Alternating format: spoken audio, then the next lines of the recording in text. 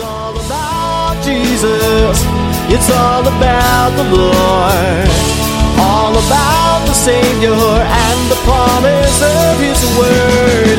It's all about Jesus. Welcome to It's All About Jesus, a radio ministry of Calvary Chapel Eagle. You are listening to a Sunday morning message by Pastor Mike Sasso. If you would like to join us for church, we meet every Sunday, 10 a.m. at North Star Charter School, 839 North Linda Road in Eagle, Idaho. You may also join us live streaming at that time. Go to cceagle.org at 10 a.m. to watch the whole service live. If you can't join us then, you can always go back and watch the video. Let's listen in to today's message. It's all about Jesus. It's all about the Lord. I'm looking beyond this life to what the Lord's going to bring to me. Help us, Lord, to not put all of our hopes, all of our dreams, all of our expectations in this life. You will be disappointed.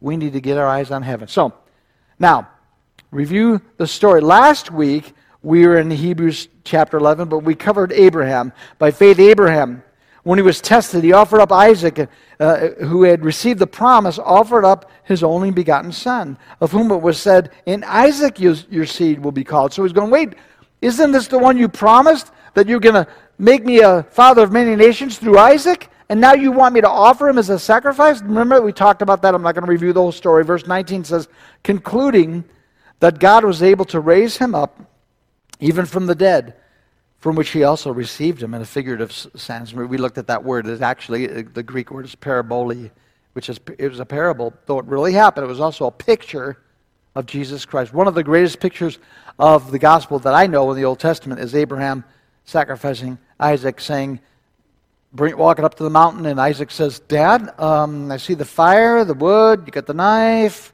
Where's the sacrifice? And Abraham said, no, he didn't say that. Abraham said, the Lord will provide.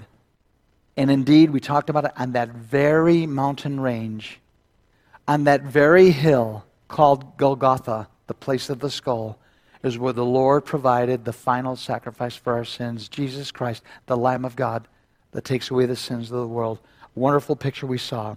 And so Hebrews 11, the hall of faith, helps us to get deeper insight to what the Lord meant when he said, like back in Habakkuk 2:4, but the just shall live by faith. And so we're learning this, and I hope you don't mind. I hope you appreciate it. We're going to take a little time and look at each one of these. Maybe we could go even deeper, but I'm not going to. We could go through the whole life story, but I'm going to, by the way, one of the things I want you to do in your small groups is pick one of these characters we're covering today and go deeper.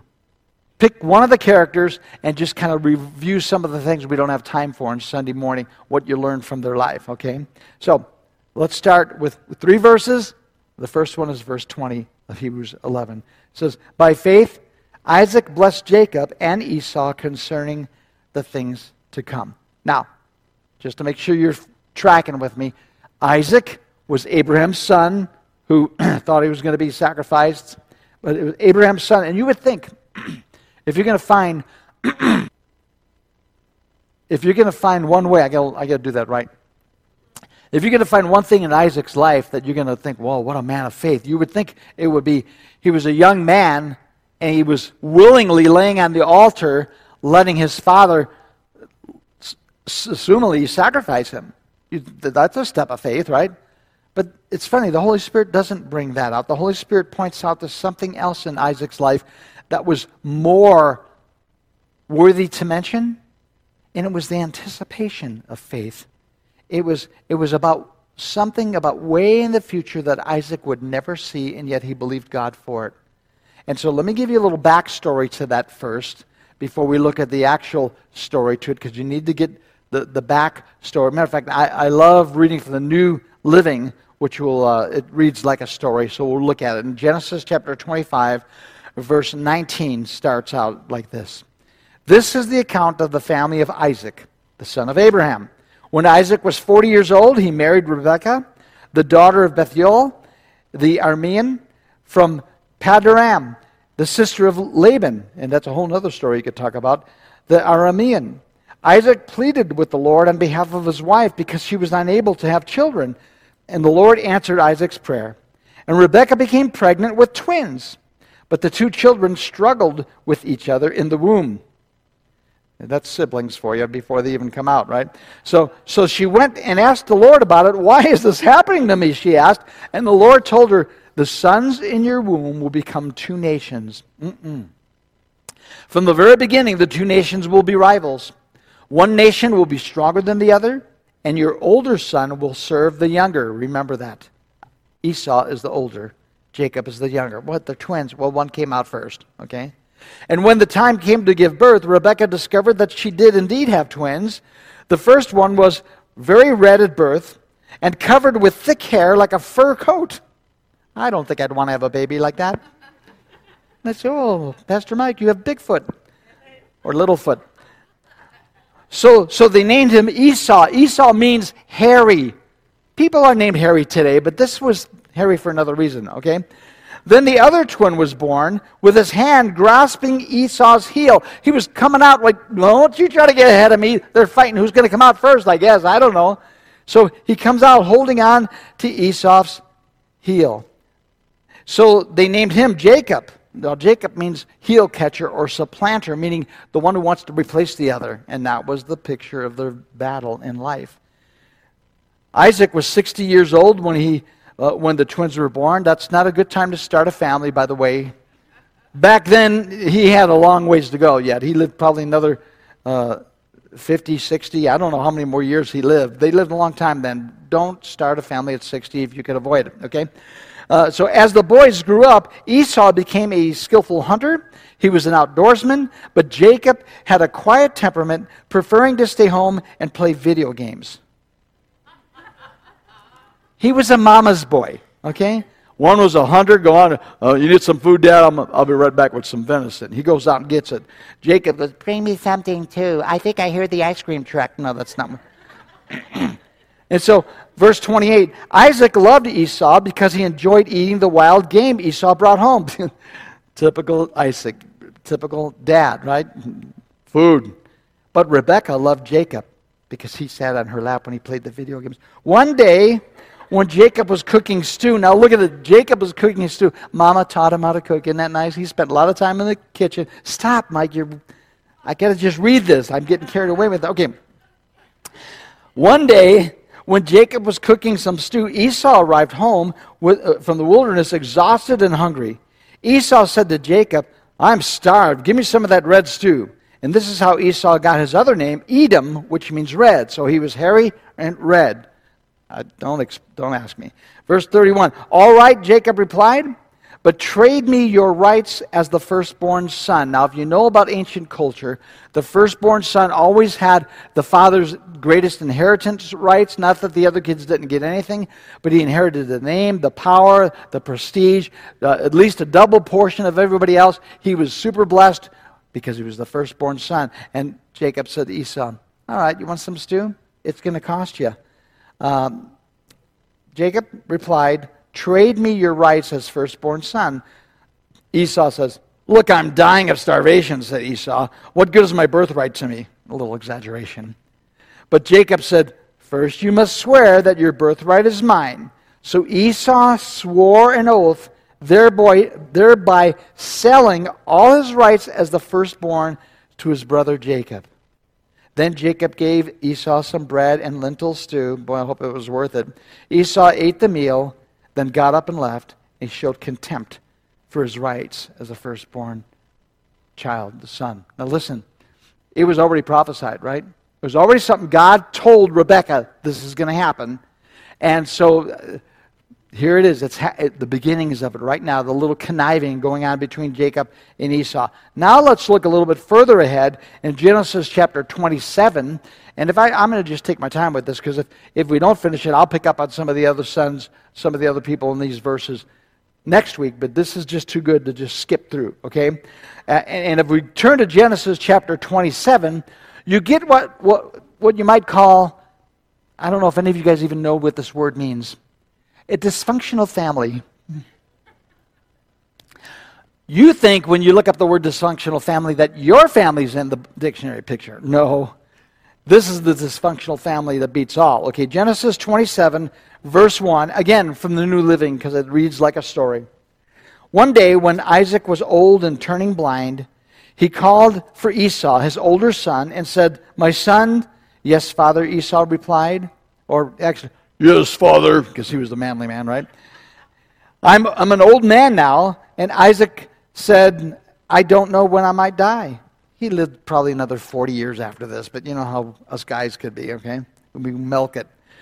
"Take your bow and your quiver full of arrows and go out into the open country to hunt some wild game for me. Prepare my favorite dish and bring it here for me to eat. Then I will pronounce the blessing that belongs to you, my firstborn son, before I die." He just wanted a good meal, right? But Rebekah overheard Isaac, what he said to Esau. And when Esau left to hunt the wild game, she said to her son Jacob, here's the mama's boy coming into the picture, "Listen, I overheard your father say to Esau, 'Bring some wild game and prepare me a delicious meal. Then I'll bless you in the Lord's presence before I die. Now, my son, listen to me. Do exactly as I tell you. Go out into the flocks. Bring me 2 fine goats." Do goats taste like venison? Okay. If mama knows how to prepare it right, I guess that makes a difference. "I'll use them to prepare your father's favorite dish. Then take the food to your father so he can eat it and bless you before he dies." Oh, this was a dysfunctional family. There was manipulation, there was conniving going on, and then, of course, Jacob's a little nervous about this because my guess is Esau could beat him up by this point, okay?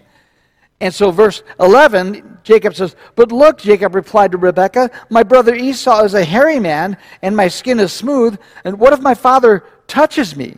He'll see that I'm trying to trick him, and then he'll curse me instead of blessing me." But his mother replied, "Let the curse fall upon me, my son. Just do what I tell you."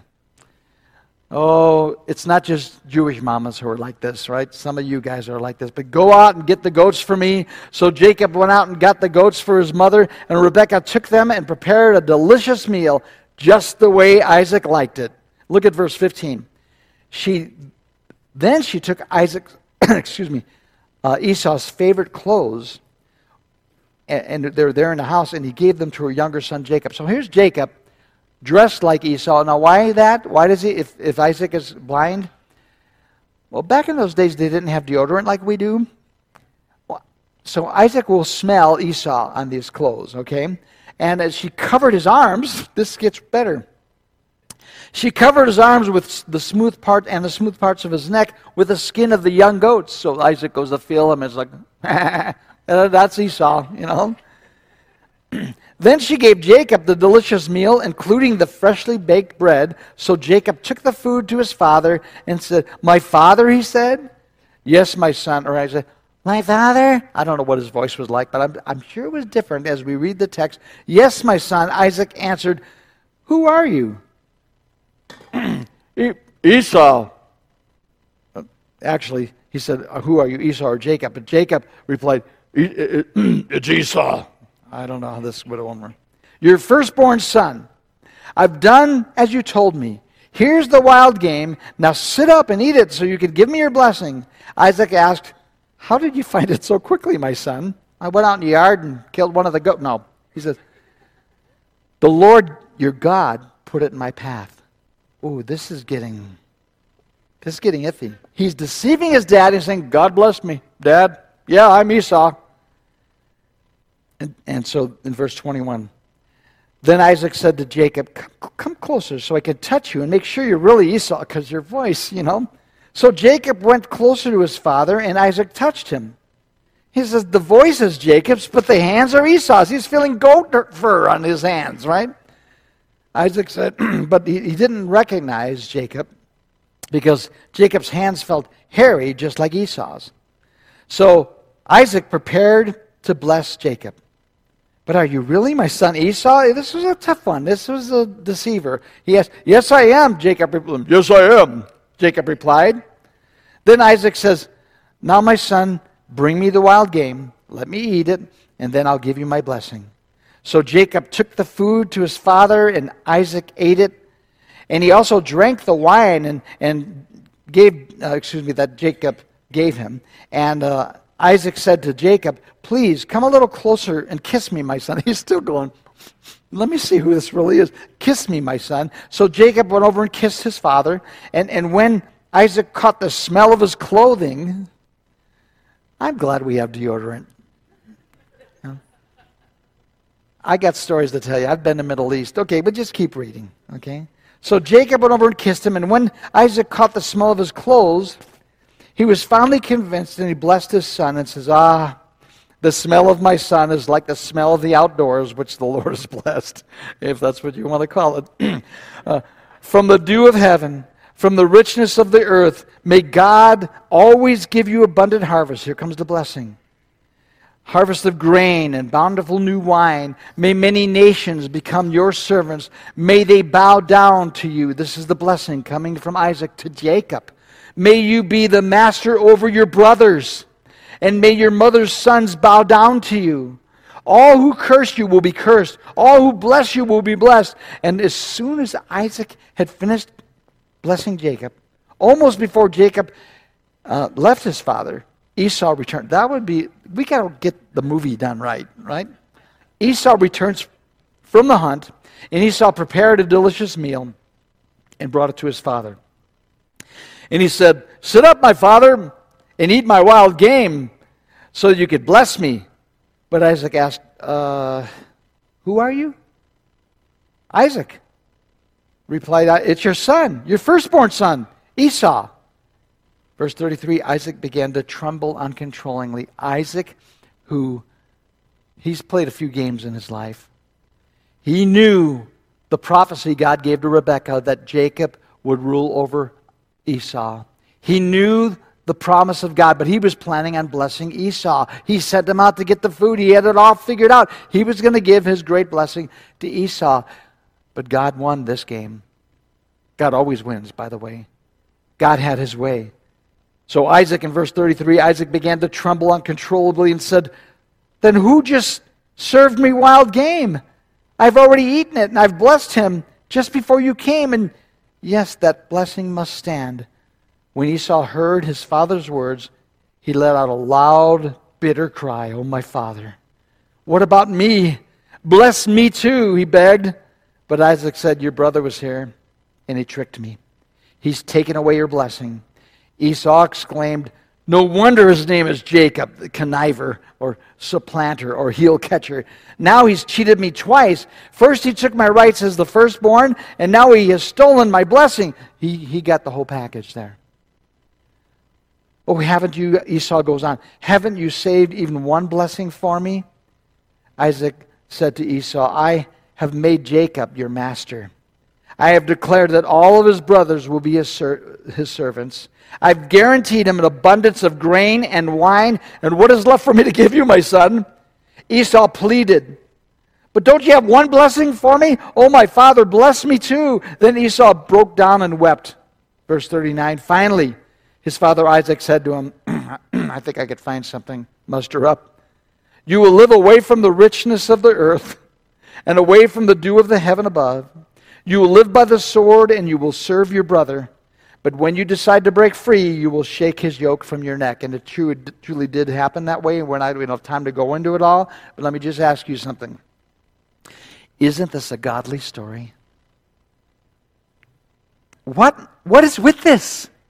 This is not what I would pick as an example of righteousness.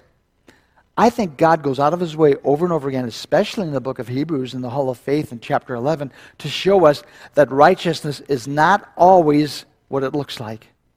That God considers us righteous by trusting him. Now Jacob, he connived. His mother Rebekah helped him, co-conspirator, and yet God had his way. You see how God uses flawed people? But I also want you to know God uses faith people. And it takes believing God. Now don't go home and try to practice some of this stuff. You go, okay, well, he did it. Wait. In the New Testament era, we want to live righteous. We want to do the best we can. We want to believe God. We want to obey God. We want to live right. But these stories really make us think. They kind of stretch us. See, Isaac acknowledged that God had kept his word to Rebekah. I already read it in Genesis chapter 25. God made a promise. God kept his word. And guess who got the blessing? It was the younger, ended up ruling, and the older served the younger. God won here. And so we go back to Hebrews chapter 11, verse 20. By faith Isaac blessed Jacob and Esau concerning the things to come. Concerning the things to come. Did Isaac ever see the mighty nation? Did he ever see the things he pronounced? I wish I could tell you. You could just think positive, and there's books out right now. What is it? The Secret? You have to speak to the universe.